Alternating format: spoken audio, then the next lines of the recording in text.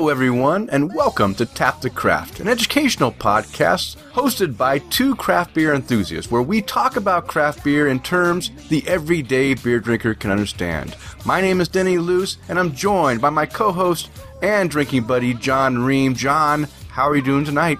I gotta be honest, I'm a little disappointed in myself. Uh-oh. I realized that I went to bed too early last night, and I could have had an extra hour of beer drinking, but instead, I wasted that on sleep. Okay. Okay. Well, weren't you not up, trick or treating all night last night? No, it was pouring down, like torrential downpour all day. Really? It was awful. We didn't take the kids around the neighborhood at all, because we would have been drenched by the time we got to the end of the driveway. It was really by the time we got to the driveway from the front door. Yeah, but that's what umbrellas are for. It wouldn't have worked. It was so windy and rainy. It just wouldn't have worked. So, they had some fun in their costumes though in the house. And some friends came over and kids played. So it wasn't a total loss. But okay. Well, did they get to do any pre-trick-or-treating at the mall or at church or anything like that, where they got to, actually get to enjoy some candy and to, go goof around at all, anywhere?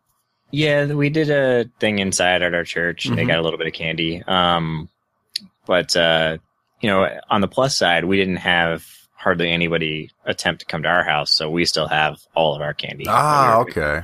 So, it's probably a wash in the end. Okay. in terms of candy. Yeah.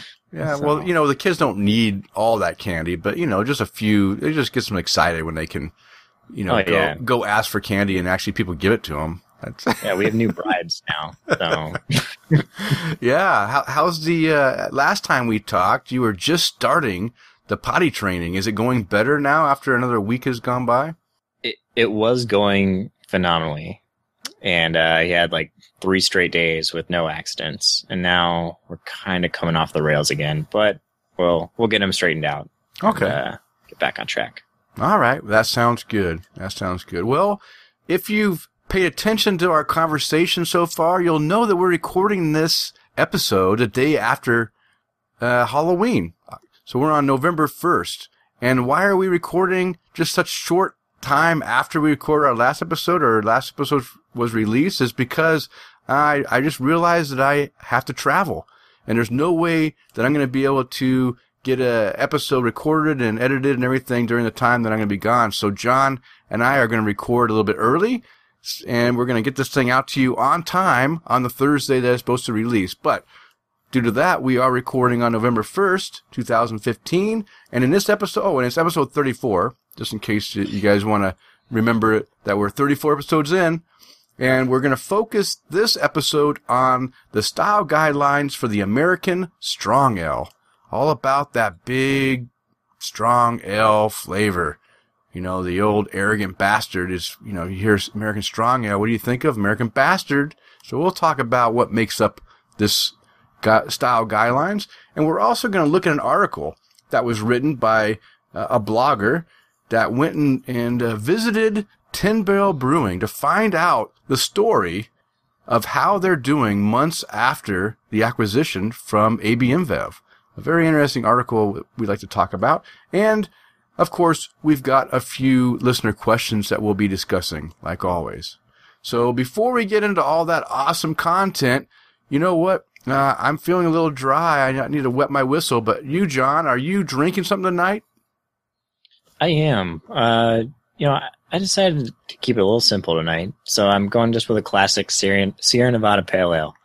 And, it's hitting the spot. Okay.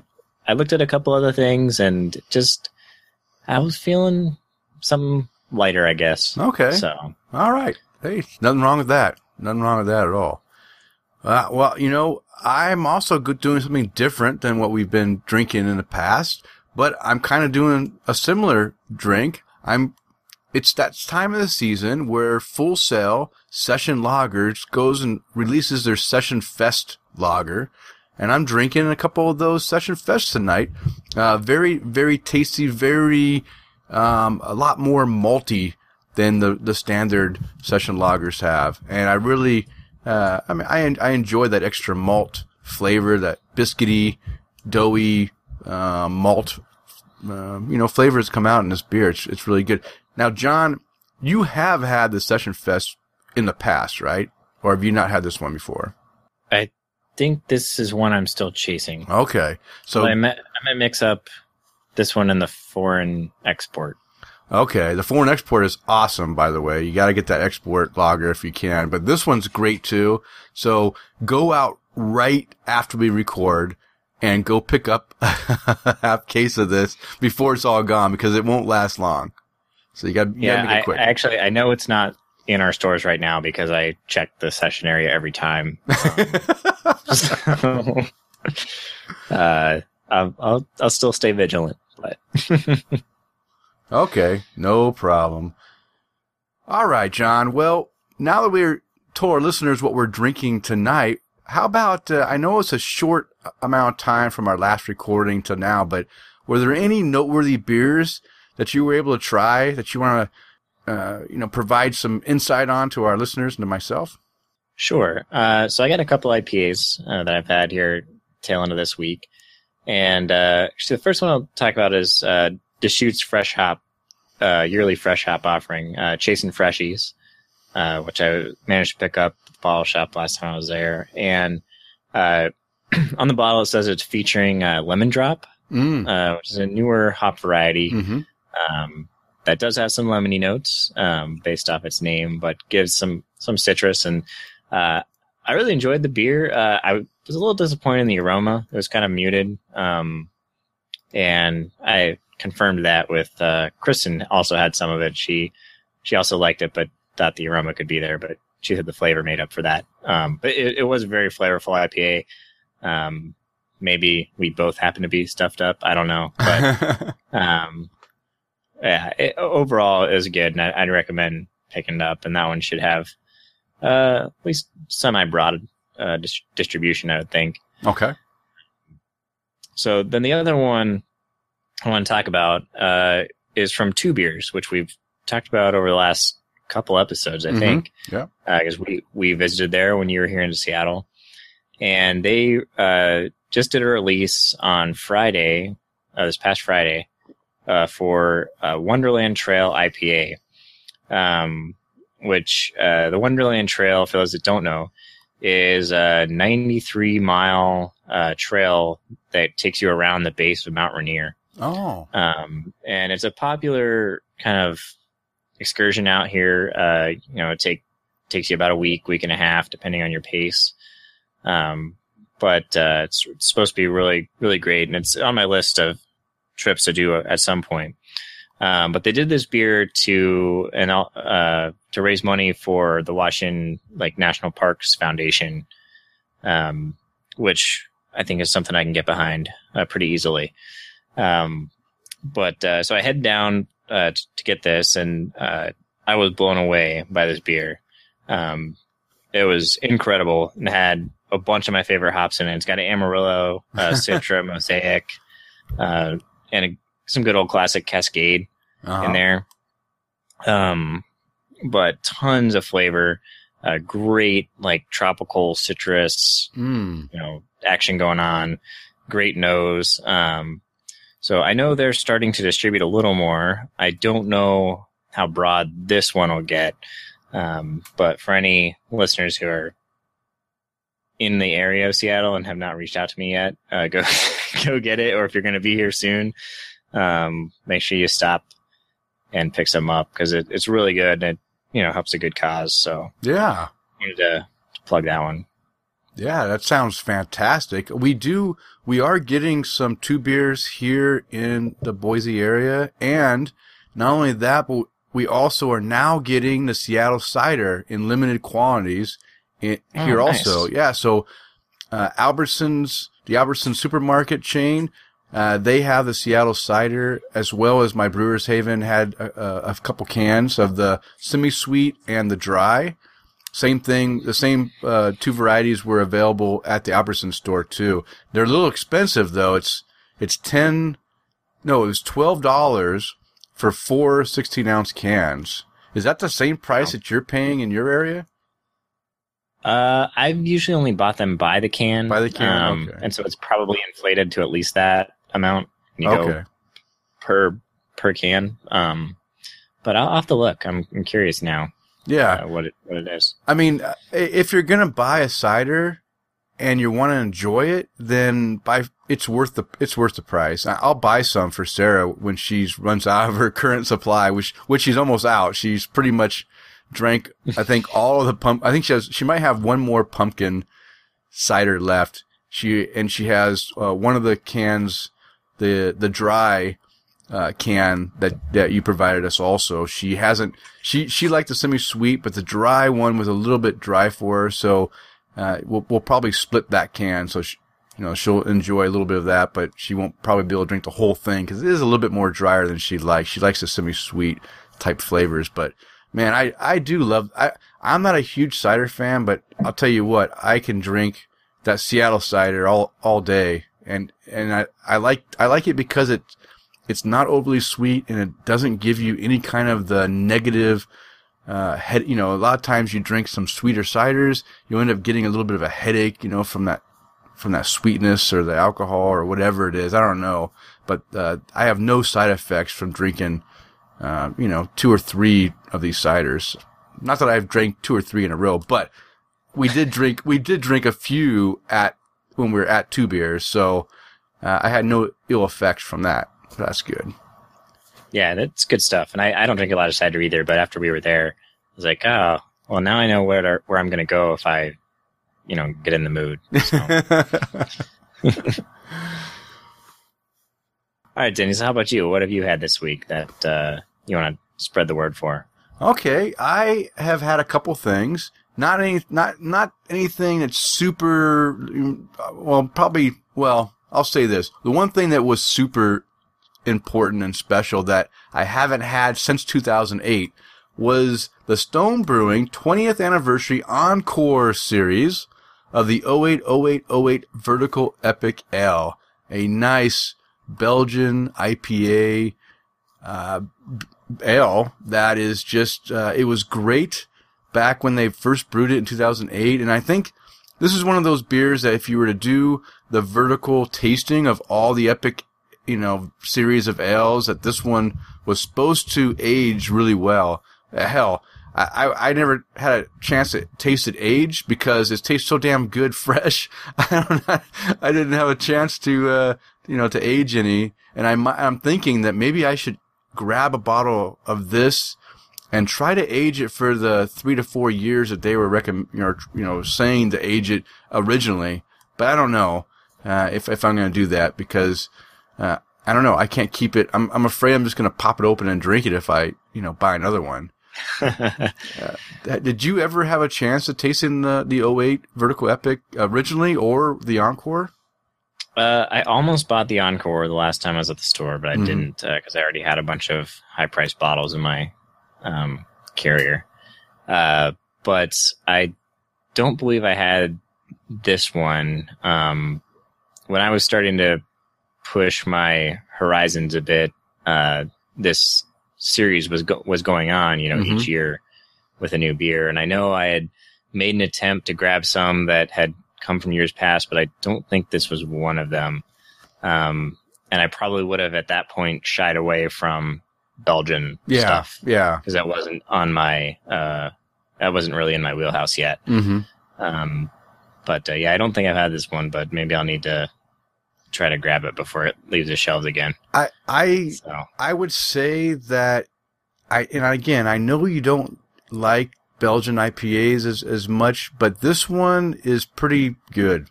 I mean, it really has a nice Belgium up front flavor, and it doesn't have that any of the negative stuff where it kind of lingers on with the bitterness and causes a weird, kind of thing in your mouth. This one just is, it's really good. Really, I don't know. It just, I think that the Belgian flavors in this IPA really, really complement the style, and I like it. So it's one of the few, this one and the Galaxy. I also enjoyed the Galaxy, white IPA. So yeah, if you have the extra $9, I think it's what it costs, $10, then go ahead and do it. If not, then don't worry. It'll be back maybe in the 25-year Encore series. All right, so I'll start putting my pennies away now. Yeah, do a little, save a nickel a day, and you'll be able to afford it by then. So it'll be good. That was probably the one beer that I really stood out to me. The other one that I don't remember if I've talked about on the show or not. I may have. I have a horrible memory. But it's another beer from Knee Deep Brewing. And you guys know how I was all into Knee Deep when they first started showing up in the Boise area. And this one is their Tanilla. It is a vanilla porter. And this is probably one of my favorite vanilla porters. It just has a great roasted malt porter flavor. Malt backbone with a vanilla flavoring in there that just, and a mouthfeel that is creamy and just really a nice mouthfeel and a nice body. I really enjoy this beer. So I just had to say that, it came back in, I don't know if, I'm assuming it's a seasonal because I think about this time last year it was available and I haven't seen it for a long time and now all of a sudden it started showing back up on the shelves. So I picked up a bottle and I really enjoyed that one. Have you had the Tanilla from Knee Deep, or do you even? I know you get some Knee Deep in Washington. No, we don't get Knee Deep here. You don't get Knee Deep? No. So the only Knee Deep I've had was what you shared with me and what I bought when I was down in San Diego. Oh. Last time. So I know them for awesome hoppy beers. Yes. But it's nice to hear that they can kind of round out the portfolio. With going in a completely opposite direction. Oh yeah. From, nice big triple IPAs and stuff. Okay.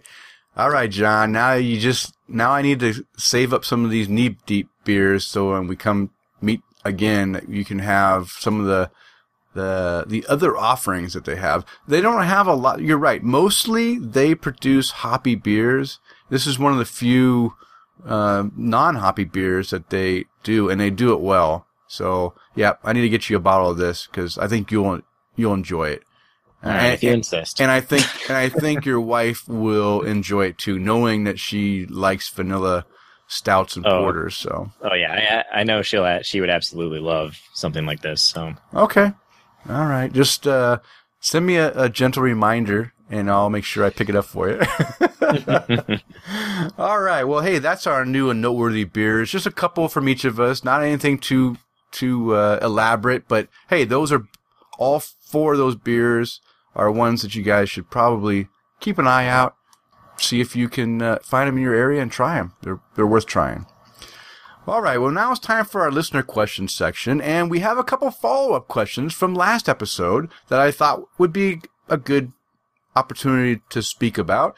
And the first one is a follow-up to Matt's question at Jagoosh from Twitter, and he had the question about the gift boxes, or he had a question about the gift clubs and gift boxes. The problem is that we focused on the club aspect, and we totally neglected the possibility of a gift box. Like some of these breweries put together gift boxes that include beers and usually a glass.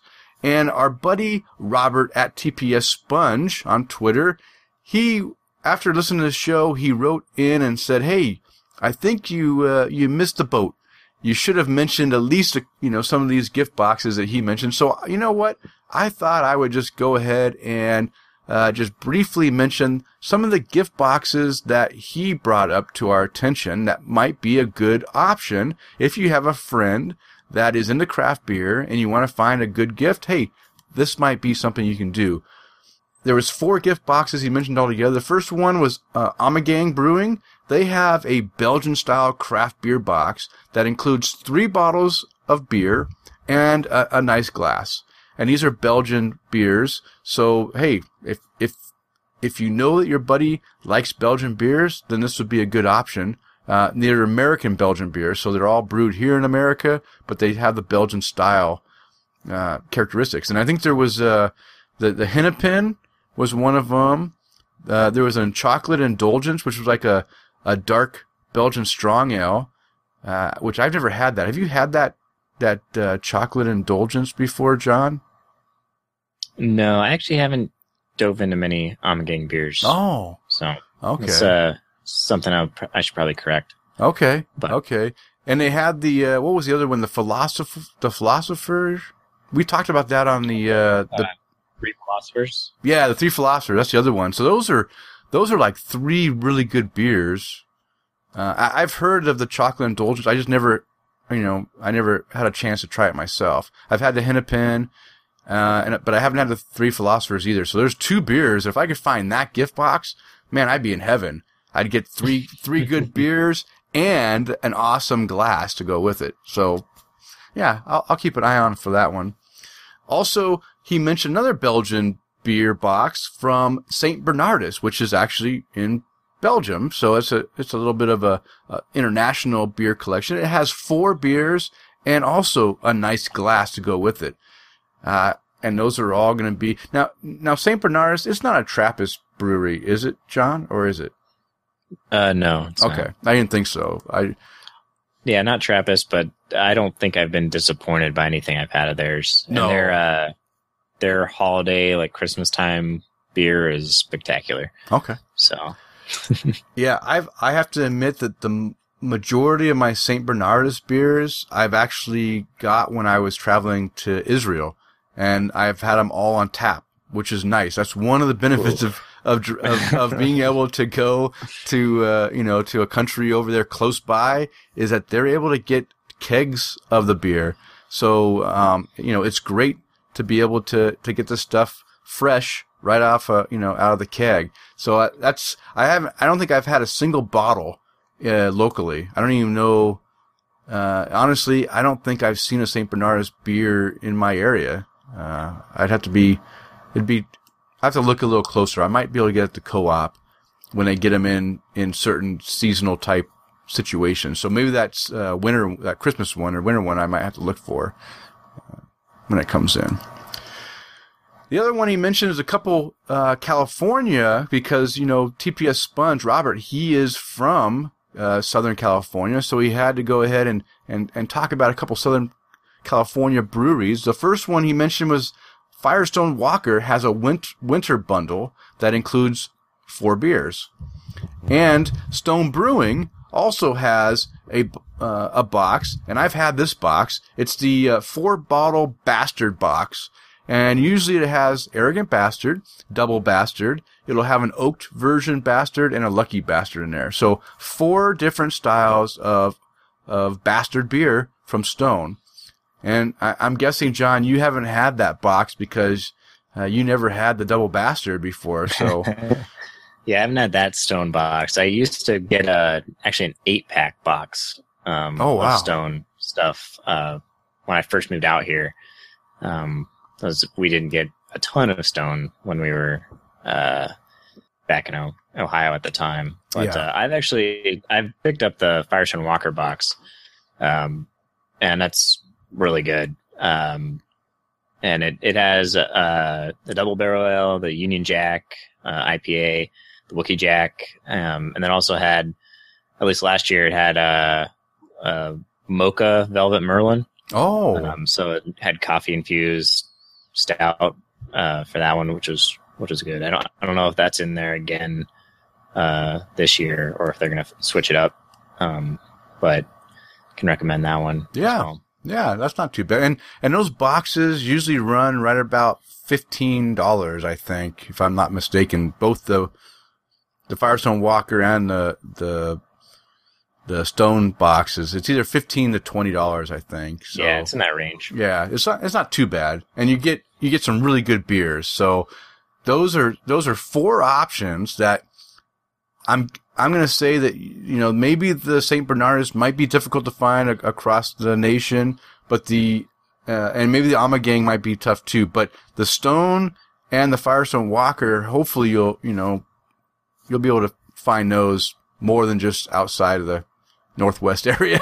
I'm hoping. Yeah. So another question that we had that we had reached out after doing our pumpkin tasting is, want to know what is your guys' favorite pumpkin beers? And we got a few responses. Tim Price, he enjoys the Anderson Valley Fall Hornin, which I know we've talked about before, and enjoy. Chris McKenzie also responded with a few, so he really enjoys this season.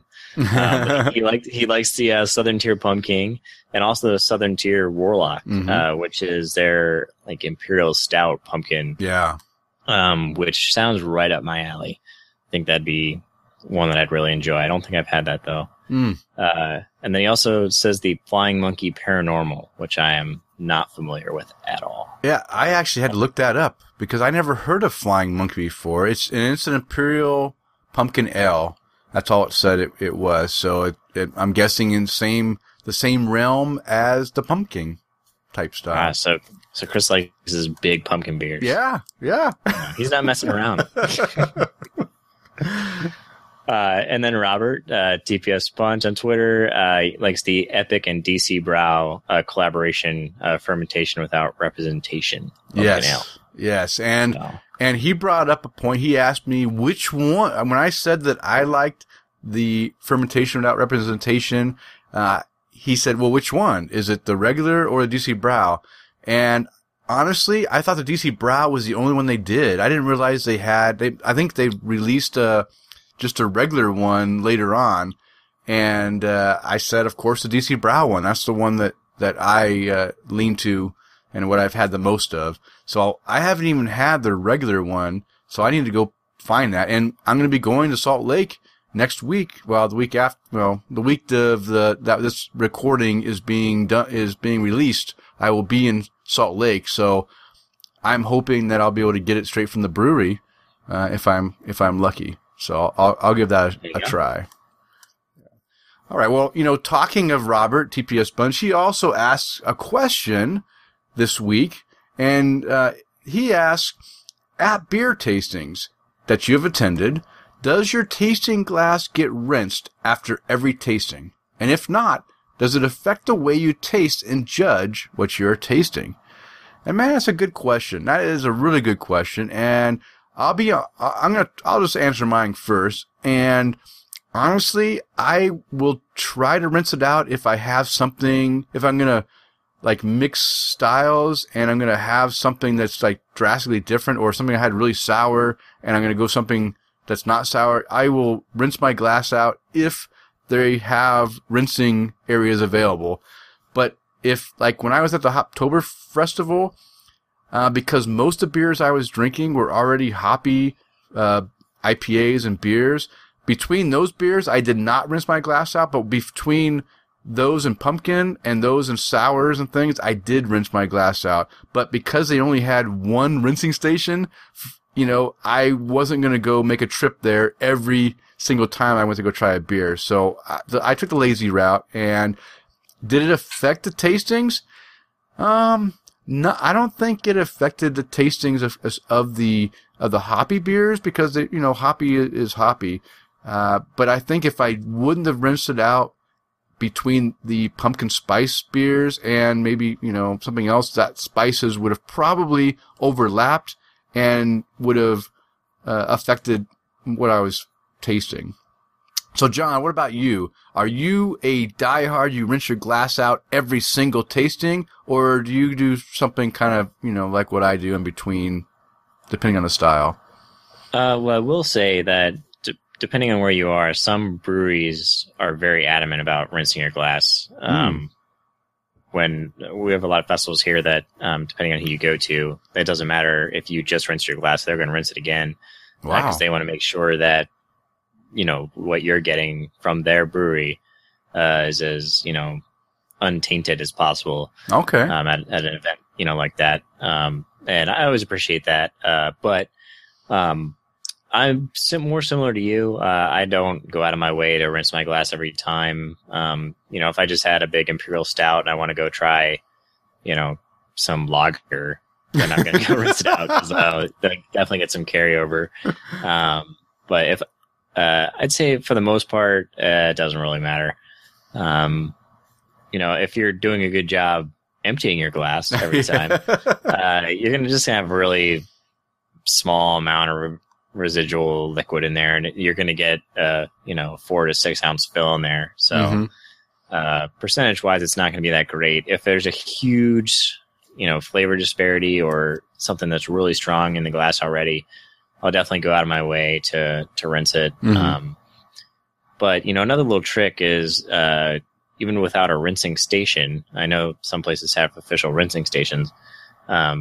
Another thing you can do is just go to a water station where they have, water available to drink, and just splash some water in there, swirl it around, and knock it back. And you'll kill 2 birds with 1 stone, rinse your glass, and get some H2O in you to keep going strong at the festival.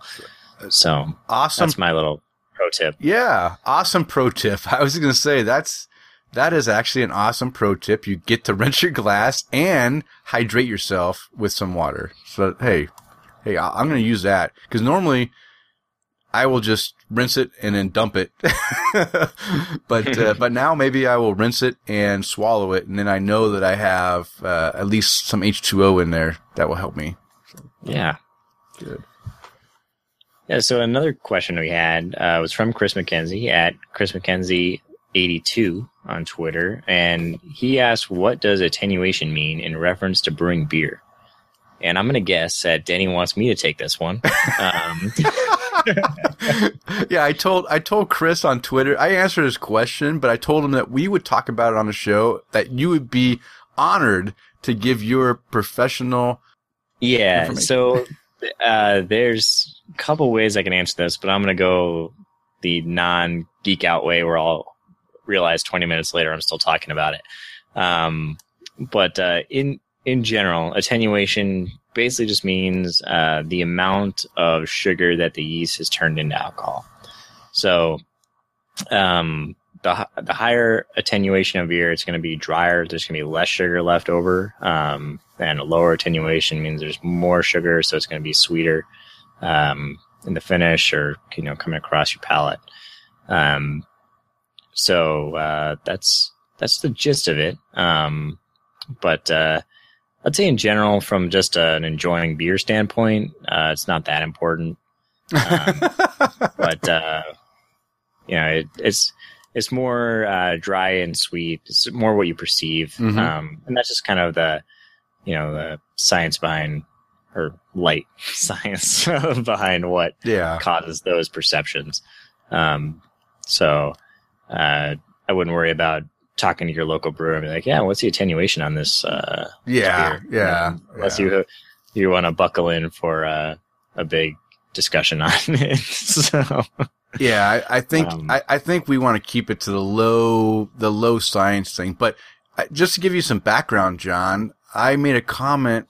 He drank the Epic Brewing, the Brainless on Peaches, and I don't know if have you experienced any of the Brainless series from Epic Brewing, John? Or I have. Okay, have you had the Peaches one? I know I've had the cherries. Okay, I can't recall if I've had the peaches. Okay, the Peaches one is very good, but it is super, super dry, and I believe they use champagne yeast, right? Is that one of the yeast they use in the Brainless series? Is that why it's? Do you remember? I think they use champagne yeast. I don't recall. Yeah, and I think that yeast just eats that sugar and makes the beer super, super dry. And he made a comment, and I don't know if they actually put him in Chardonnay. He made a comment that he could taste the Chardonnay in the beer. Now, if they use Chardonnay barrels, then yeah, you can definitely probably get some of that Chardonnay. But I'm wondering if he was just kind of getting that same Chardonnay dryness that a Chardonnay white wine has, with the fact that yeast just ate all the sugar out of that beer and made it super dry, and that's where he was getting the Chardonnay feeling from. What do you think, John? So that beer is aged in French Chardonnay casks. Okay.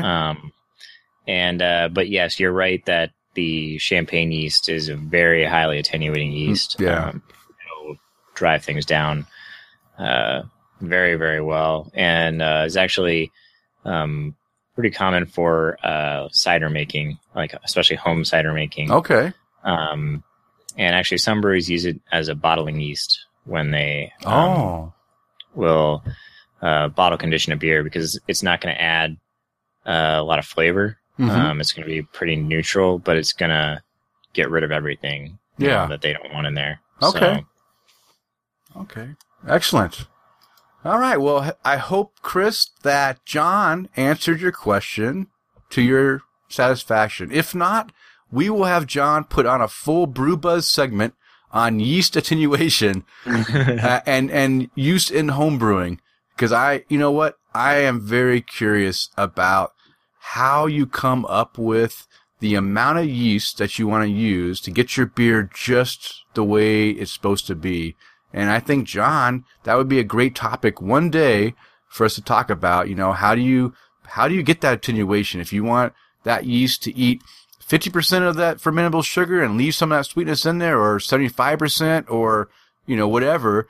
I think our listeners and myself would love to understand that a little bit more thoroughly. So keep that in the back of your mind as a possible topic, homebrew topic. And I know Devious Mr. Matt, he says he wants more homebrew stuff, and we haven't done any homebrew stuff for 6 months or longer. So we need to throw in a homebrew topic for Devious Mr. Matt.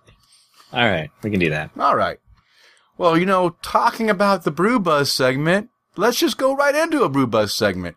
And this week, we are going to be focusing on the American Strong Ale beer style guidelines as outlined by the Beer Judging Certification Program, and in preparation for our tasting notes segment next episode 34, where 35. Oh yeah, we're in 34 right now. 35. I think I need another beer. We're going to be doing our next episode is going to be with the Alaskan Brewing Imperial Red Ale, which it's even though it's called a red ale, it's an Imperial Red Ale and falls into the strong ale category, which we're going to describe for you right now, so you guys have a better understanding of what we're going to be tasting and what you can expect in the tasting for the next episode. So, as I mentioned, this is the category in the Beer Judging Certification Program guidelines is the Strong American Ale category. But the style within that category is the American Strong Ale style. And that's what we're going to discuss right now. And the overall impression of this style is it's a strong, full-flavored American ale that challenges and rewards your palate with a full malty and hoppy flavors with a substantial bitterness. Wow, that sounds like everything you want in a beer. If you want some malt, you want some hoppiness, and you want some bitterness. Hey, if you like bitter things, then this might be up your style. The flavors are bold but complementary and are stronger and richer than the average strength pale or amber American ales. So that in general kind of gives you the general expression or impression of what this style is all about. So John, now that we know in general what it's about, let's go in and figure out what we're going to smell in this beer. Yeah, so we're talking strong, and so you're going to have a medium to high hop aroma, and it's going to focus on American hops, not your English or noble hop varieties. It's going to be citrus or, piney resin kind of hops. Mm-hmm. Some tropical stone fruit, some of those newer hops would also be appropriate here. But to go along with that, you're also going to have moderate to bold maltiness, to just kind of prop up those hops. Medium dark caramel, bready, toasty, roast, chocolate. I mean, all those different things could be in there, Mm-hmm. Not necessarily at the same time, but this category is kind of broad. So this is one of those that's going to be more open to judge interpretation, kind of hitting the notes and putting together some flavors that complement each other really well. But you can have a clean yeast profile, which is generally expected in American style beers. Usually not looking to get many esters, fruity or peppery kind of thing. But also because it's a big beer, you might get a little alcohol in the nose, but it shouldn't be like, mineral spirits or anything like that. Just a little alcohol sweetness can be there. But yeah, not too hot or harsh. So how about the appearance? What should we look for in this beer, Denny? Well, it's a pale or amber. So what are you going to get? You're going to get a medium amber to deep copper or even up to a light brown coloring with this beer because, again, you're going to have those malts in there. And depending on the type of malt you're going to use, you're going to have maybe a little bit darker coloring in there. So look for anywhere from a medium amber up to a light brown. And you're also going to have a good size medium head, with the off-white to light tan. Again, depending on what the malts you're using in there, you can either have a lighter, head or a little bit darker tan head. And they say that the head retention, may be pretty low. So it's not going to have that retention like a stout or a porter where you're going to have a big head that's going to stay there for a long time. You're probably going to have a head that's going to be there but then dissipate pretty quickly. And the clarity, you're going to have a clear beer. And your alcohol level and viscosity may present some legs when the glass is swirled. And John, you explained what legs were before, and could you remind me what it means when you say that the beer has legs? Yeah, so when you have any, it's something that is more commonly talked about for wine, because you reach the alcohol levels where this starts to happen more often in wine than you do in beer. But in these stronger beer styles, when you swirl up your glass, you may see that where from the peak of where you swirled, it's going to look like the beer has kind of separated itself almost into little legs. Yeah, I'm trying not to say leg, but it's like a bunch of little spots where it's running down only in that spot. And okay, it's going to look like there's nothing in between. Yeah. Yeah. So it's an interesting thing that you don't see that often in beer, just because you need to get up to a fairly high alcohol level. Mm-hmm. So it's kind of curious, when you do see it. Okay. All right. Well, thank you for that description of that. Now that you've mentioned that, I do remember that's what you mentioned before was that little bit of spacing as the beer separates as it's coming down. You mentioned the aroma, and of course, when you mention aroma, you described the aroma. A lot of that same aroma is going to come into the flavor. So why don't we go ahead and talk about what flavors that we expect from a strong American strong ale? Yeah, so where the flavor, we talked about hops being up front and then the malt supporting, but in the flavor, it's going to be flipped. You're going to have a bit more focus on your malt with the hops there as well to kind of balance it out. So you're going to have a medium to high dextrinous malt. So you want some sweetness in there. It can be caramel, toffee, dark fruit. And then you can still get a little bit of the toasty, bready kind of thing going on, a low to medium range, but that's optional.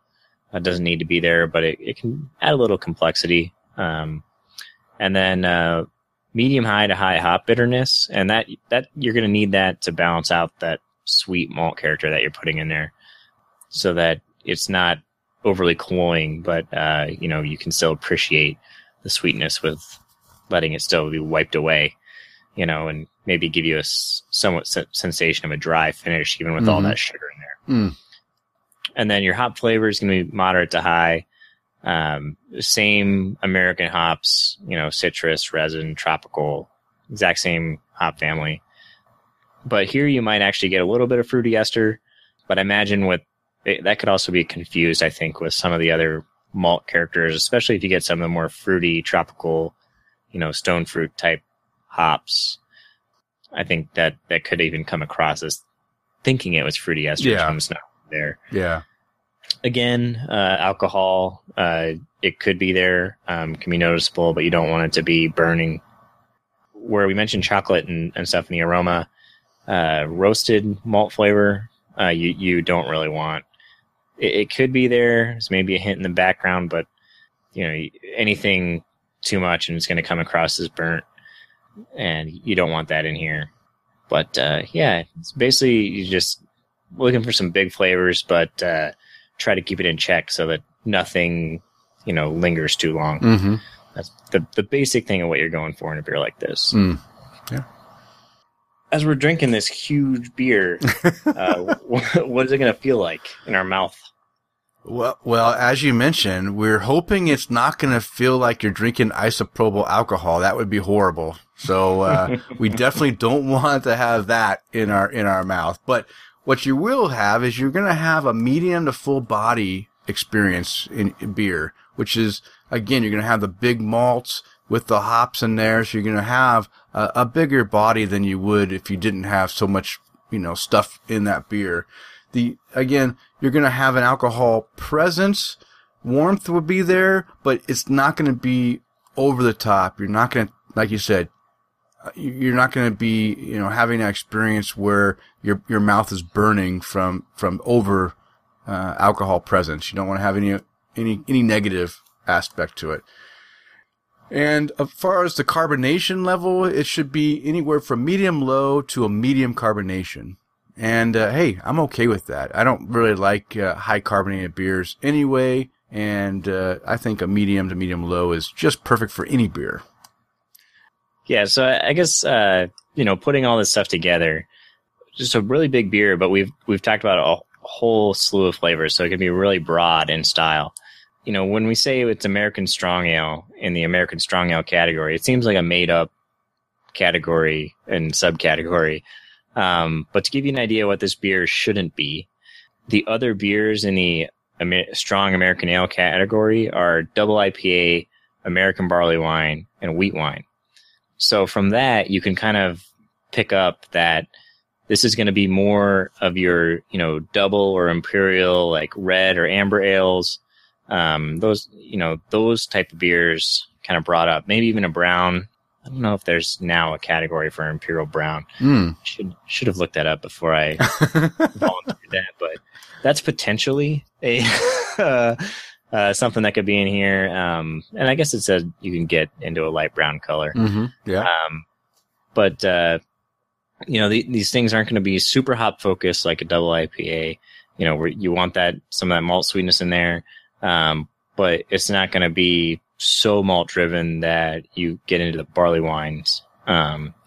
So you're kind of splitting the difference there between those two styles. Mm-hmm. So that's how the Alaskan Imperial Red falls into this. Yeah. Because it's way bigger than a standard red ale. But not quite hoppy enough to be a double IPA and not a big malty barley wine. Yeah. So. Yeah. Well, as you mentioned, John, this style was kind of came about by modern craft breweries going ahead and trying to develop an imperial strength version of their American amber and red ales. And so when doing that, this style has a lot in common with the historic American stock ales, which are strong malty beers that were highly hopped to keep the beers preserved in time of even before Prohibition. But there's a couple beers that were created and kind of like maybe were the frontline beers of this style. And the first one I already mentioned at the beginning of the show, it's Stone's Arrogant Bastard. And the Arrogant Bastard was born out of a batch of pale ale that was mistakenly made with excess ingredients. Thus, when they created this beer, it didn't really turn out the way it was supposed to. And there we have this Arrogant Bastard, which is American Strong Ale that has that huge malt, profile and hop bitterness that if you're a weak of palate, you will not enjoy typically. So yeah, it was kind of an interesting thing that a mistake brought about a beer that I love myself and I drink a ton of. Another one that was kind of, one of the first ones of this type of style was the Great Lakes, when they first brewed their Nosferatu, in the late 1990s. It was first called a stock ale, and now they call it an Imperial Red Ale. So it actually kind of changed, styles from back when they first started doing, when they only had stock ale as a style. Now they kind of moved it into this American strong ale style. So a little bit of history there. Have you had the Nosferatu beer before, John? I have not. Oh, okay. I assumed you would have had my that. Midwest upbringing is failing me right now. Yeah. Okay. All right. All right. So, if we want to get into some of that brewing or home brewing knowledge, here we go. Pay attention if this is what you want. So, for ingredients, you're going to do pale malt as your base. Some of those extra malts that go into giving you that caramel or other stuff. You have medium to dark crystal malts would give you some of those nice lasting flavors and give you some of those stone fruit and toffee flavors as well. The hops, American citrus or piney hops, which we talked about. So, things like we mentioned a lot, like Simcoe, Citra, Amarillo, a lot of those, big impact hops would be in here. But really anything not English or noble, it fits as long as it doesn't, clash with the malt. And generally you're going to use an attenuative American yeast. That's how it's called out in the guidelines. So, but even though we say you're going to have some sweetness left in there, those medium and dark crystal malts, the sweetness that they're providing is actually non-fermentable. Yeah. So those aren't sugars that the yeast can get to. So you still want something that's going to attenuate really well, eat up all those sugars, because you're going to have that sweetness left over already from the crystal malt. So if you didn't have something that was going to attenuate, you'd leave even more sugar behind, and you really run the risk of being way too sweet. So there you go, a little knowledge. and you know what? It's so awesome that Chris, was asking about the attenuation of beer, because it's been mentioned a couple times, already in the style. So it's great that now we know that you want to have a highly active yeast that's going to eat those sugars, at least all the fermentable sugars. So excellent. Yeah. Well, we got to round up the discussion by talking about the bitterness and the alcohol levels. And so the IBUs, International Bittering Units, they usually range for American Strong Ale between 50 and 100. And wow, those are some strong bitter beers. So you can have it's in the range of an IPA. So basically, you're having IPA range bitterness in this beer that has a lot of malt backbone to it also. So yeah, you can expect something that's still high bitterness, but on the low side, and then you have some stuff that's on a high bitterness that's on the high side with the 100. That's fantastic. And the alcohol by volume, it can be anywhere between 6.3 and 10% is what the range usually falls within. So again, it's going to be a very high gravity beer that you're going to be drinking. All those malts, sugars are going to be, fermented out of there with the yeast and turned into some great alcohol for you to enjoy. And just a few commercial examples that they provide. The Bear Republic Red Rocket Ale, which I have had that one. It's fantastic. I do enjoy that beer myself. I agree. Yeah. The Great Lakes Nosferatu, which neither John nor I have tried, so we can't talk to that one. The Terrapin Big Hoppy Monster, which sounds fantastic, and I have not tried that one. Have you had that one, John? No, but I also like the name. Yeah, great name. The Port Brewing Shark Attack Double Red. Wow, these are very unique names. And the, of course, Stone Arrogant Bastard, which I have drank probably at least a keg worth myself, if not more.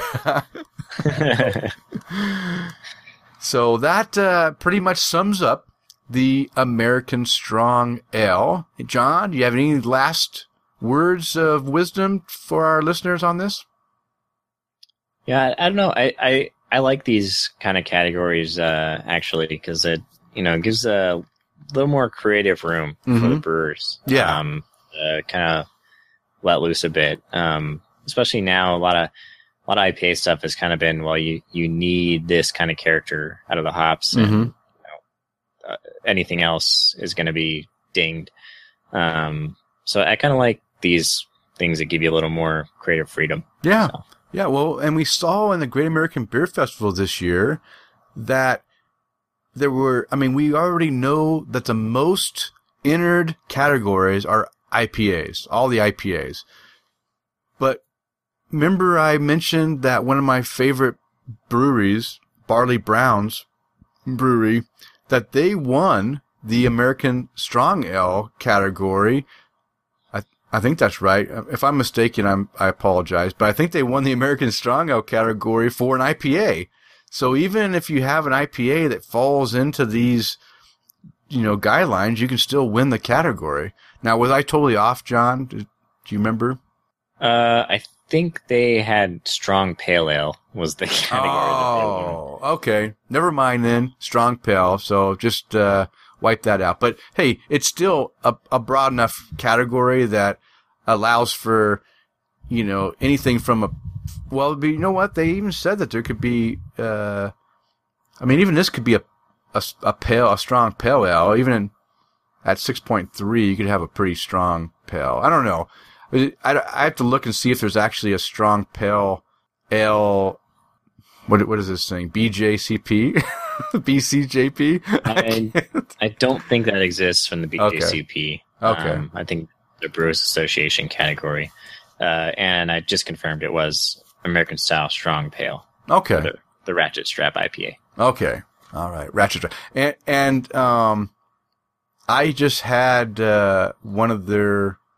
I had the Pallet Jack IPA also this week, and it's fantastic. The hops, just really, really good. I don't know, just the hop profile was fantastic. So go get the Pallet Jack too. That won gold in 2014 for Fresh Hop Ale. Did it? So yeah, they wow. actually won 2 golds, a silver, and a bronze in 2014.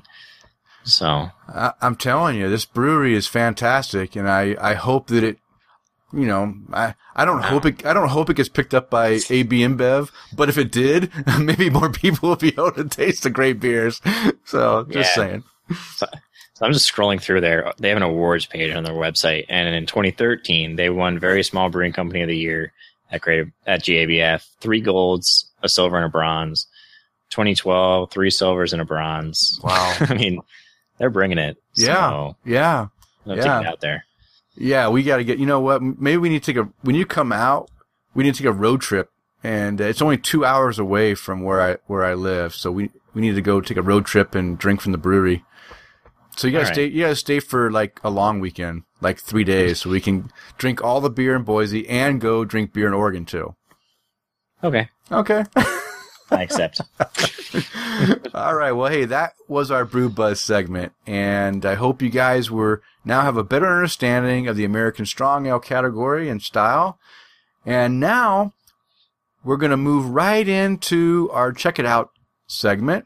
And this episode, we're going to discuss an article that I read about it was from the Northwest Beer Guide blog.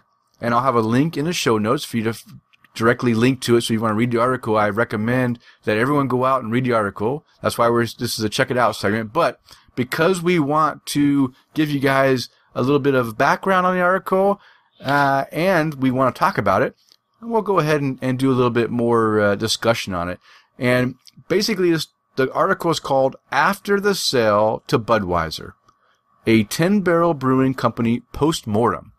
And this article is basically a follow-up to the huge media and craft beer industry blow-up from the announcement of the 10 Barrel Brewing selling out to Big Beer, to selling out to AB InBev.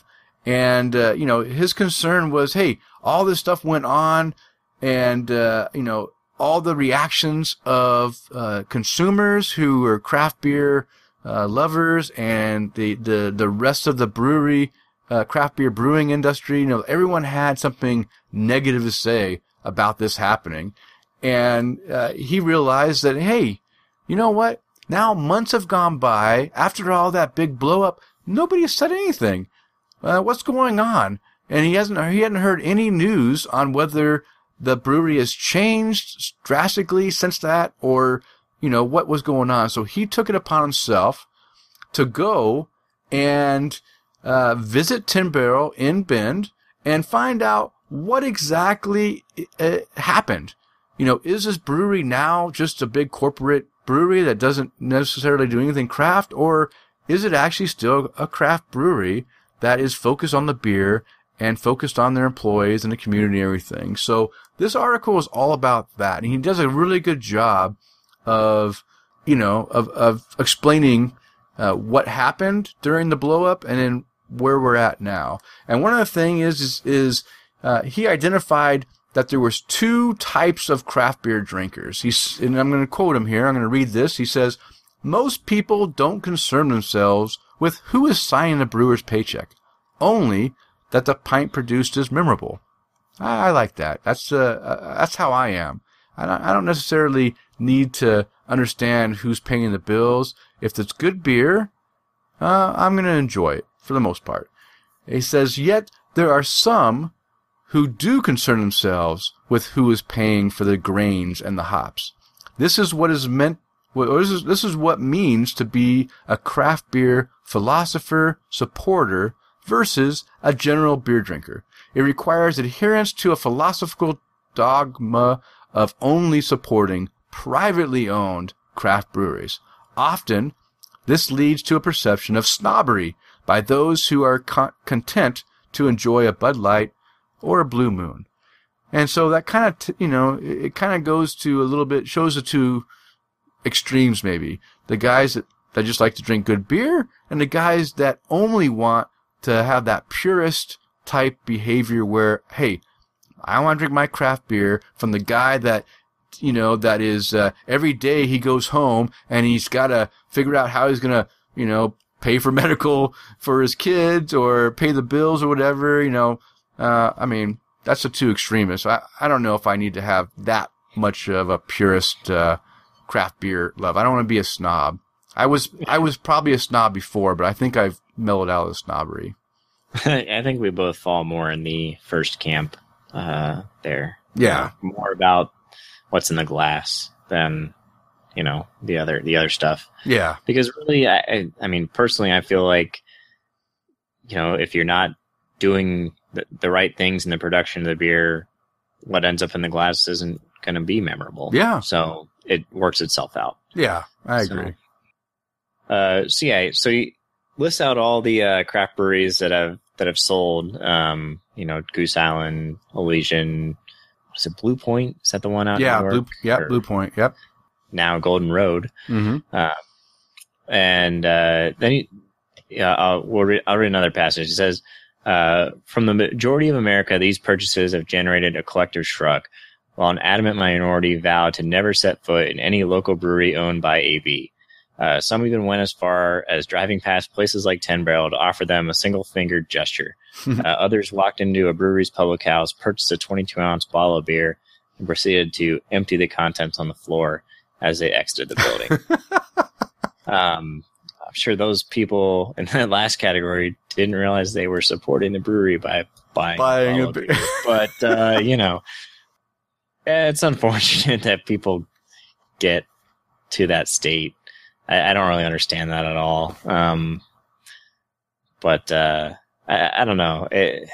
I know people got really worked up, but I can't think of what would motivate you to go, just make it's like, It's like trashing your hotel room. Yeah. Like, why?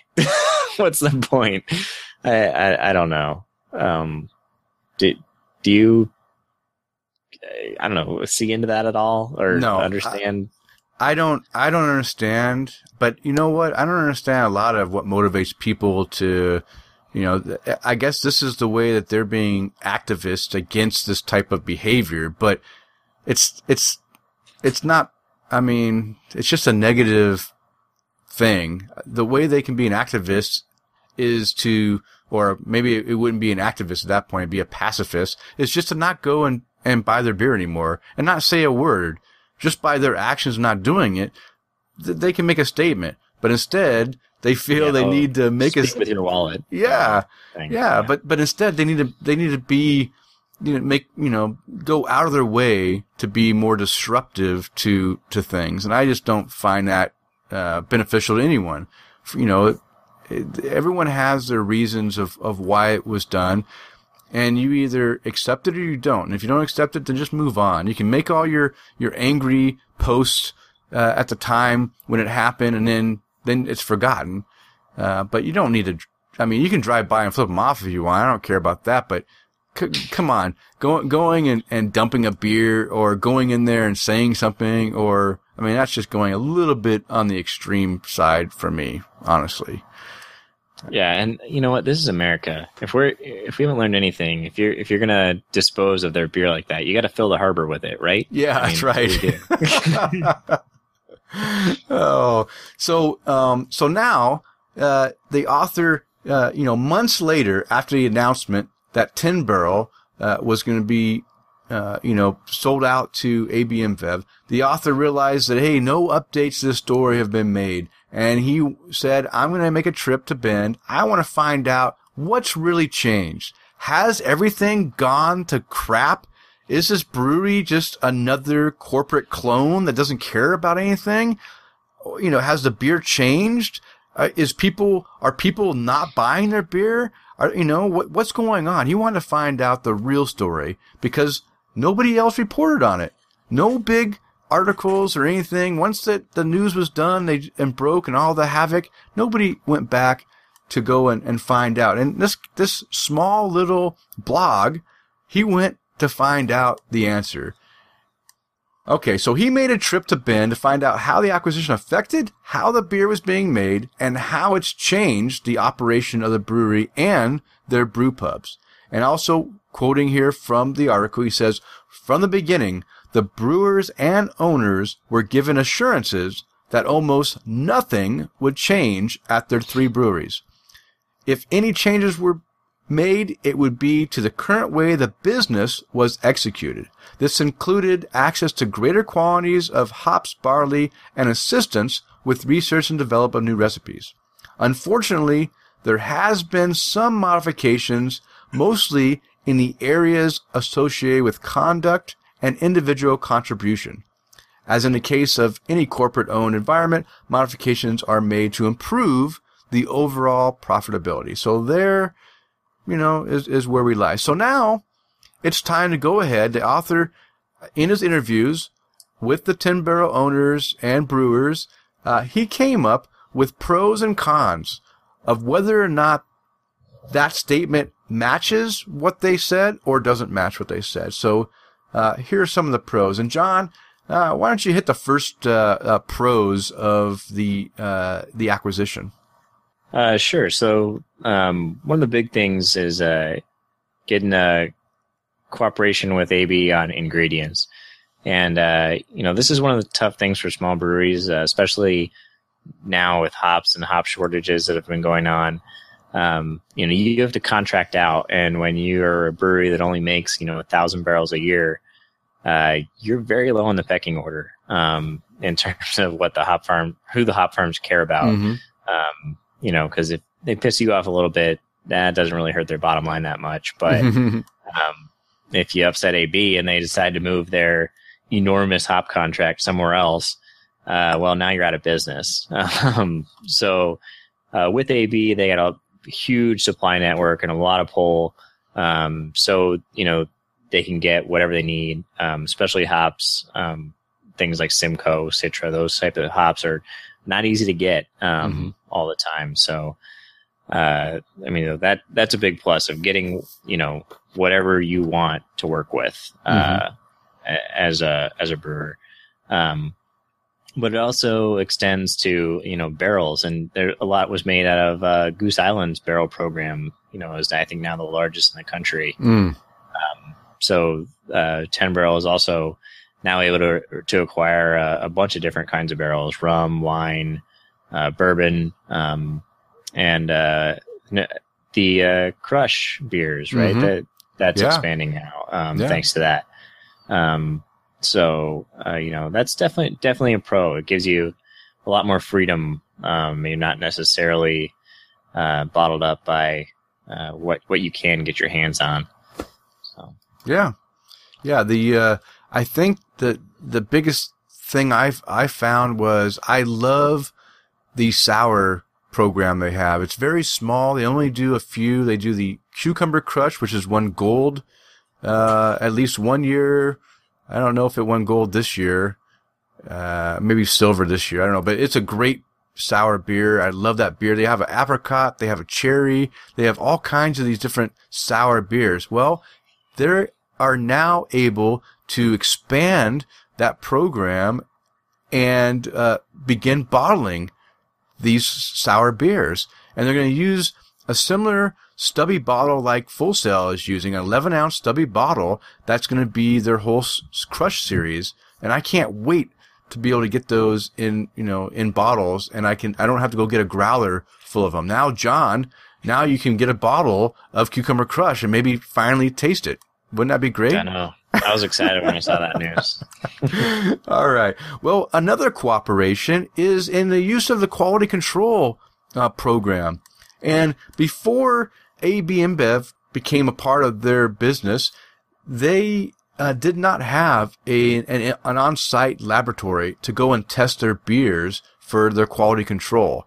And without a lab, a brewery cannot analyze the various characteristics associated with the beer, like color, the aroma, the flavor, carbonation, and the mouthfeel. All these things that, you can do it subjectively through a person, but there's also labs that can analyze those characteristics, so you have a repeatable beer every time. They didn't have that. In fact, they had to go to another local brewery in their area, Deschutes Brewery, and borrow their lab in order to do the lab work required to release these beers for sale in the U.S. So now, with AB InBev, they are going to they have access to on-site laboratory that now can do all this work in their own facility, which is fantastic. That's what they need. They can now be able to closely control their quality as they're ramping up their production for capacity. So that's another positive outcome from not having to go out of house to get it done means, if you do stumble upon something in your quality control, you can act on it. Yeah. You might send something over to Deschutes, but they have a lot of their own stuff going on, and by the time they get to your thing, you're past the point of being able to correct a problem. Yeah. So and you can't sample as often too, right? If you're going to some other place, you're not going to sample as much as if you could if it's in-house, right? Because you're not going to send 20 samples of a certain beer release over to another lab. It's kind of inconvenient for sure. And then another bonus is they have access to AB InBev's scientists and all their research and development. And a lot of the studies that we hear about is actually funded by most of the major breweries, both here and abroad, because they have the money to do it. Places like 10 Barrel or even some of the larger, craft breweries, they still don't have the kind of budget to actually, do scientific research and, development of their own malts and, that kind of stuff. Yeah. So, I mean, this opens up a lot of info that, some of which may have been publicly available, but a lot may have been kept as a proprietary information. Yeah. But now they're under that umbrella, so they have access to that. Part of this, AB InBev has a lot of stuff under their in their portfolio, and it gives 10 Barrel access to things even like cider makers, and they're actually preparing to do that in the future. Yeah. So, yeah, I think it's kind of.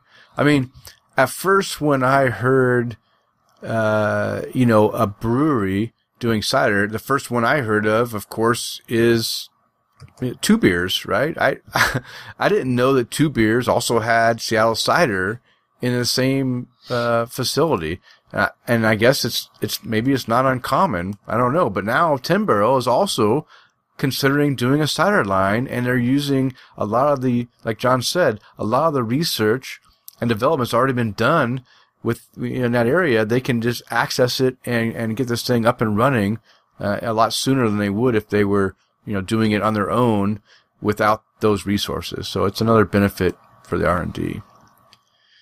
Of course, one thing that's always good is distribution. Getting your beer out to a wider audience really helps. And they're starting with Colorado. They're going to start distributing out to Colorado. Budweiser and 10 Barrel also want to continue their expansion into markets beyond the Pacific Northwest. And after Colorado, the brewery anticipates to distribute to Northern California before moving on to newer markets. So what's interesting is 10 Barrel hasn't even, they're in Oregon, and they haven't even broken into California yet. So this AB InBev is going to allow them to even break into the California market and get their beers, further into that market, as well as further east into the markets that they haven't got into. So having a big distribution network really aids in getting your beer out there. Yeah. So, with larger distribution, you're also going to need more beer to produce. So brewery expansion is one of those things. And I think this is something that happens with pretty much every acquisition. Because beer's a volume game. The effort and everything that goes into making 50 barrels is not much more than it takes to make 5 gallons. So the more you can make at once, the larger your margins are going to be. Yep. But since being purchased by AB, 10 Barrel is about to triple their actual facility size to 75,000 square feet. They're getting the property that's adjacent to the brewery currently out in Bend. As part of this, it's going to have a upgraded refrigerated warehouse, upgraded canning and bottling line, dedicated lab, as well as new administrative space. Oh man, you're rubbing off on me, Dan. This new brewery, they expect a maximum production of 120,000 barrels by the end of 2016, and currently they're about 70,000 barrels. So a nice big jump there. Yeah. And then we get into the stuff that is what everybody's actually afraid of, and some of this has already happened with Goose Island. I know they're 312, and I think the IPA are both produced by Budweiser. So it's a reproduction of 10 Barrels beers by Budweiser. And I guess they're retooling some of their breweries in California to be able to produce ales. And currently, they use lager tanks, which I had to look up. Apparently, is a horizontal tank rather than the tall vertical fermenters that we're used to seeing. Okay. Budweiser is already helping to produce the Pray for Snow winter ale and their Fort Collins brewing facilities. There we go. So, the last pro is employee benefits, which, coming into a huge company, they're going to have more resources for a benefits package. And I guess everybody is now going to have access to health insurance as part of their continued employment under AB InBev umbrella. Yeah. And that's not something to be upset about at all. No, because everyone knows that health insurance is expensive. Yeah. And so, I mean, and nobody, I don't think a lot of people realize that the majority of these craft breweries, they don't have health insurance. I mean, it's hard to raise a family when you can't, when they get sick, you can't care for them, or if something major happens. We already talked about the head brewer for Edge Brewing. When she had that boil over, there was no insurance. Luckily, her husband had insurance, so she was covered under his claim or his health insurance benefits. But the brewery itself doesn't have any, so they don't offer that to their employees. So that's a huge benefit and something that the employee, the brewers, and the other employees can take that burden off of their shoulders by knowing that if one of their loved ones or themselves get sick, that they can be taken care of properly. I mean, that's a definite huge benefit. All right, so now we talked about the benefits. Let's talk about a couple of the cons, because there are a few cons. And the first one is we mentioned the employee conduct, that now that they're under the big corporation of AB InBev, that they have to adhere to corporate policies. And now they're required to adhere to strict anti-drug policies. And despite Oregon's recent legalization of marijuana, all employees are subject to drug testing. And this is same is true for all the other acquisitions that have happened around the country, including Washington with Elysian and in California, where, some marijuana use is legal. Those employees also have to adhere to anti-drug, no drugs. So you can't be smoking that doobie, on your lunch break and then go brew beer. So, I have a hard time feeling bad for them for this one. Yeah, I don't either.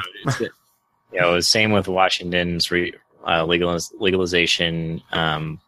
That doesn't mean I can go stoned to work now. It's the same. I mean, even though alcohol is legal, I can't go to work drunk either. I mean, it's just, and it's more than anything, it's a safety thing too. Yeah. I mean, breweries are a dangerous place. You just talked about one of the recent examples of that. I mean, I'm completely fine with this. I'd actually might put this in the pro category if they were having a problem before. Yeah.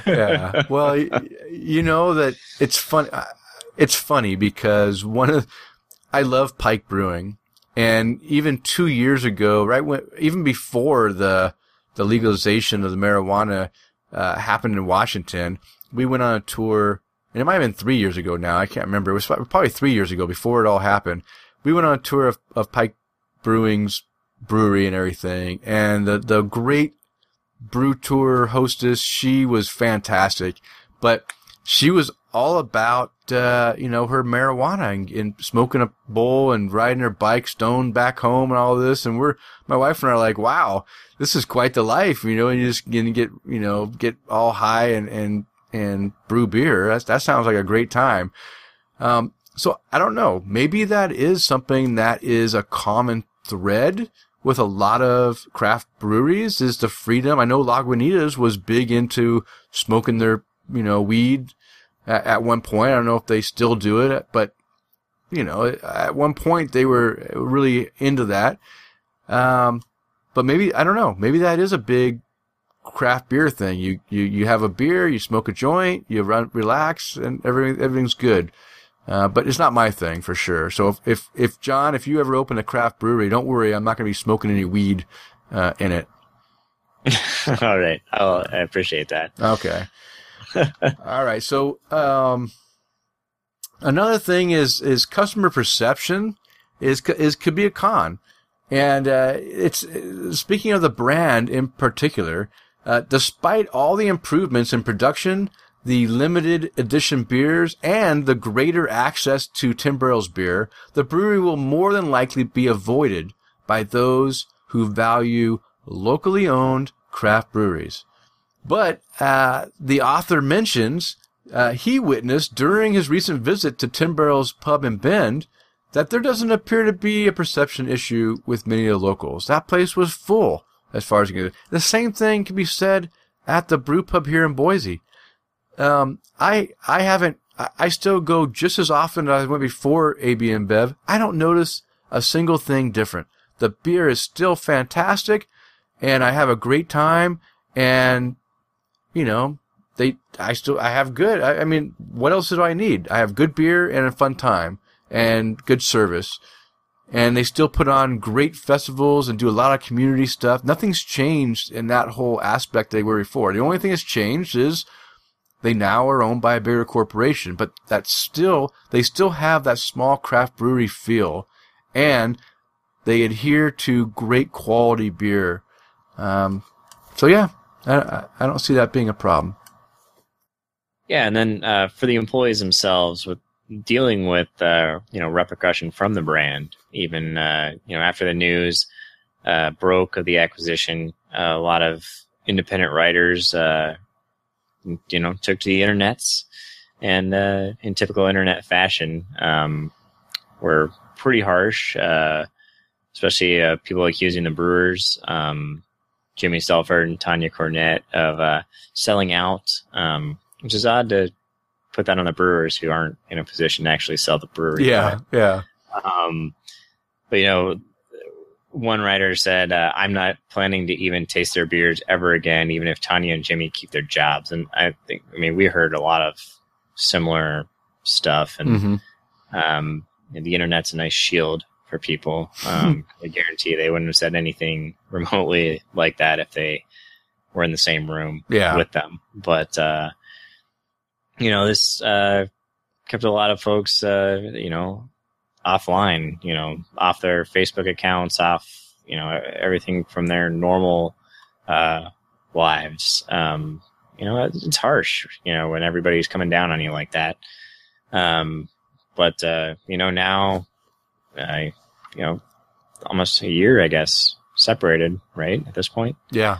They're back to normal business, at least for now. We'll see if some of the quality starts slipping or something. We may see a resurgence of some of that stuff. But I think probably a lot of people will just feel like they are trying to be viewed on the supposed right side of the issue at the time, and most of them haven't even thought about it since then, or are still drinking the beer and just prefer to not bring up the fact that they were so adamant about it. But it's disappointing that people and act like that. But it's their choice that if they don't want to drink the beer ever again, just because of the fact that a huge corporation owns it, that's their choice. But there won't be a resurgence of the hate because they're not drinking it, so they don't have anything to ever say again. So I think they'll just be able to continue on without all the hatred. And the only time they're going to end up losing people is like myself or you, John, when, if things start slipping and the beer, isn't as creative or as good as it used to be, and you just get tired of it, then yeah, we'll move on to something else. But we're not going to go and bash it and make a big scene. We'll just quietly move on and drink other things if that's what makes us happy. So I think that hopefully that hatred that went on early on is over, and they won't have to worry about it anymore. So.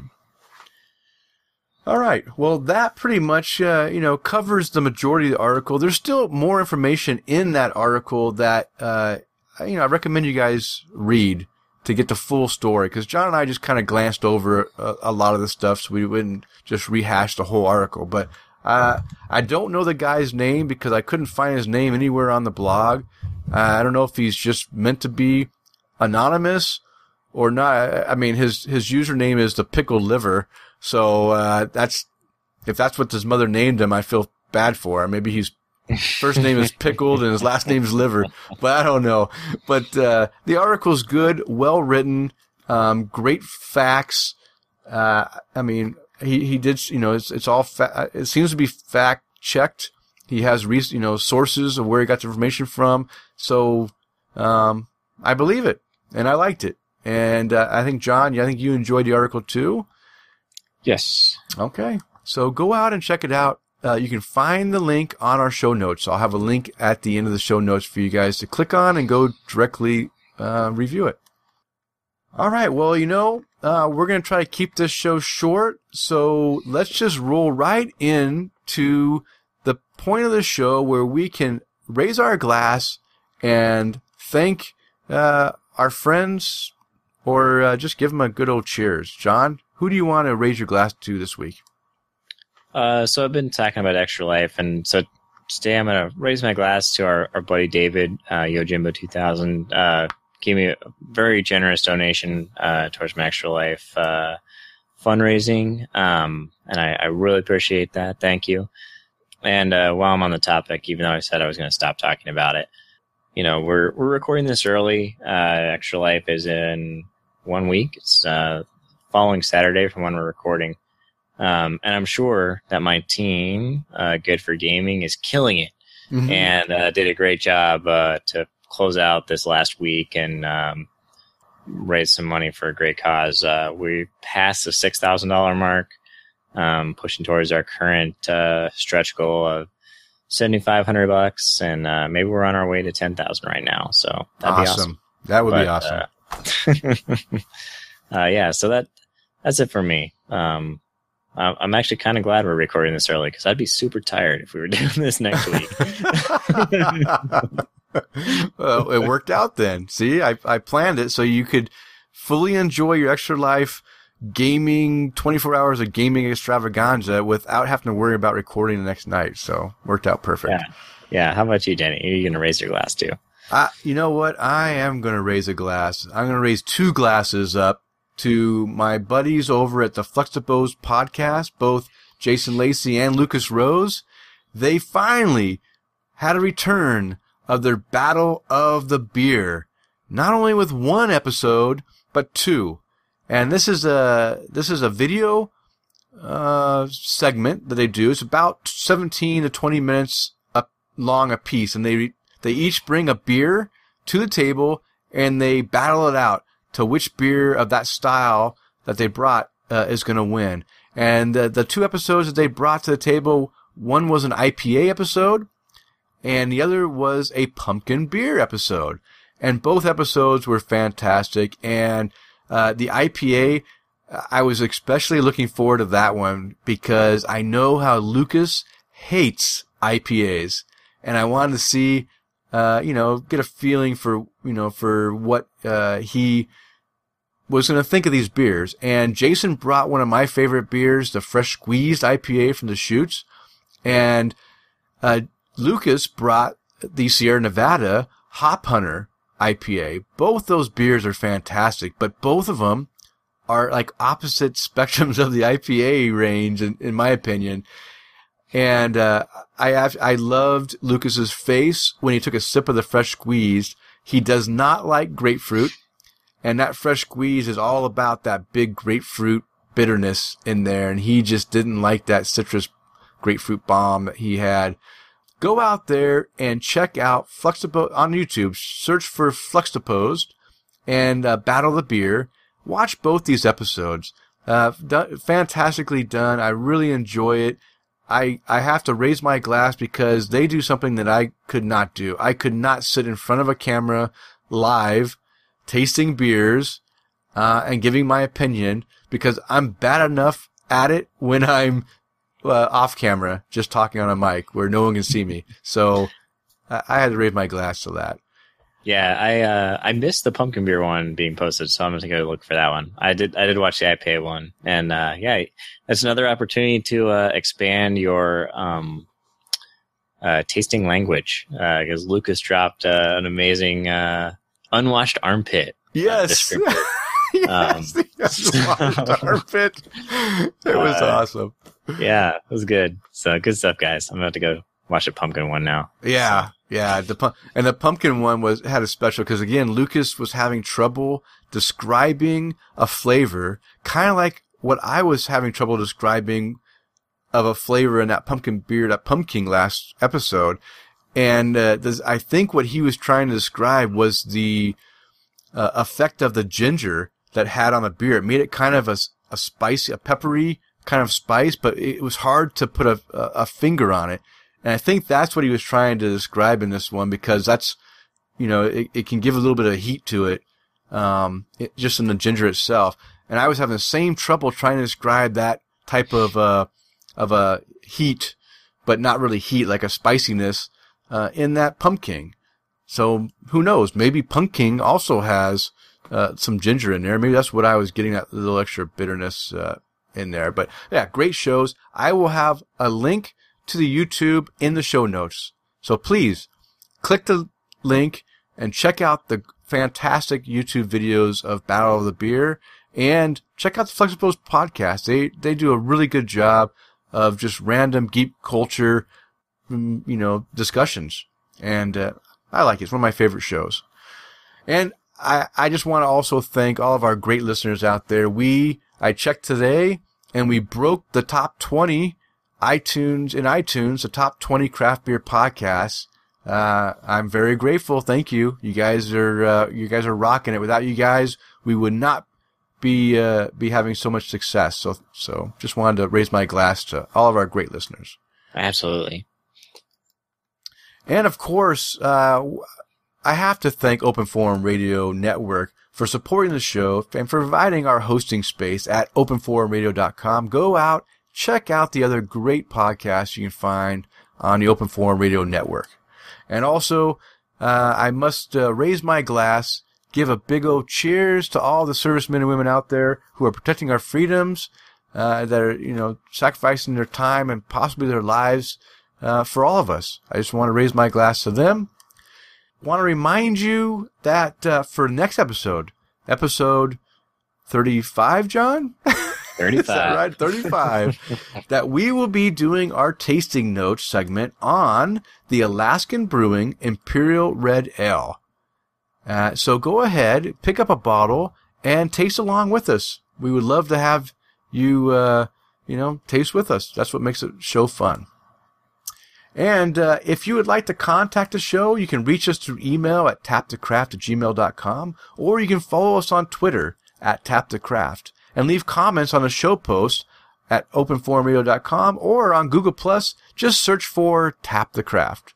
And you can follow me personally on Twitter, Instagram, Untapped at Loose Screw, and on Google+ at Denny Loose. And John, if our great listeners wanted to follow you on social media, how could they do that?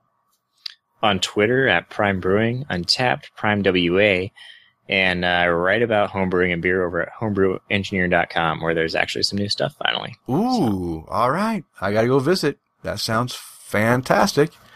All right. Well, hey, it is last call, and it's time to bring the show to a close. We want to thank you for downloading and listening to the show, and we hope you were able to find something useful and interesting, and we welcome you to subscribe to the show on iTunes or Stitcher Radio or TuneIn Radio or however you download your podcasts. And as a reminder, we release a show every 2 weeks. Now go out there and spread the good word of craft beer. Cheers.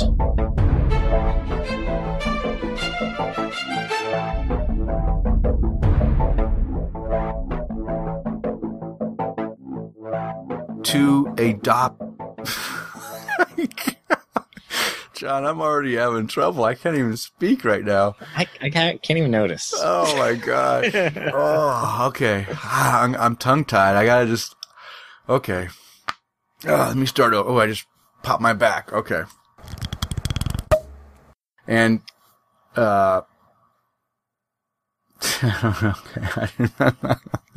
I'm having a rough night tonight, John, so. That's all right. I'm just going to dive into my part. Go and dive in. Go dive in. Hey, it's Shayward from Open Forum Radio here. Want to go ahead and take a second to say thank you for checking out this episode of Tap the Craft. And I would like to encourage each of you to check out some of the other shows that we have here on the Open Forum Radio Podcast Network. We'll start it off with the original Open Forum Radio, the 40cast, Prove Your Point, Geeks for the Win, I Recommend, My Peanut Gallery, The Married Gamers, Some Other Castle, Gamer Husbands Radio, The OMG Hour, Gamers Unscripted, Just Press Start, Platform Junkies, and Jobbers on the Mic. Hey, be cool. Give a great review to all the shows you like on iTunes, Podbay, Stitcher, everywhere you can give reviews. Review every show 5 times, and you are officially a good listener. Also, go ahead and visit openforumradio.com, links to all the different shows. Like the Open Forum Radio Facebook page, and take a second, if you like playing games online and with people and are cool, to go ahead and look at Zabari's Gamer Information Spreadsheet. Fully useful information that will do nothing but enhance your online gaming experience. Alright, folks, take it easy. Have a good day.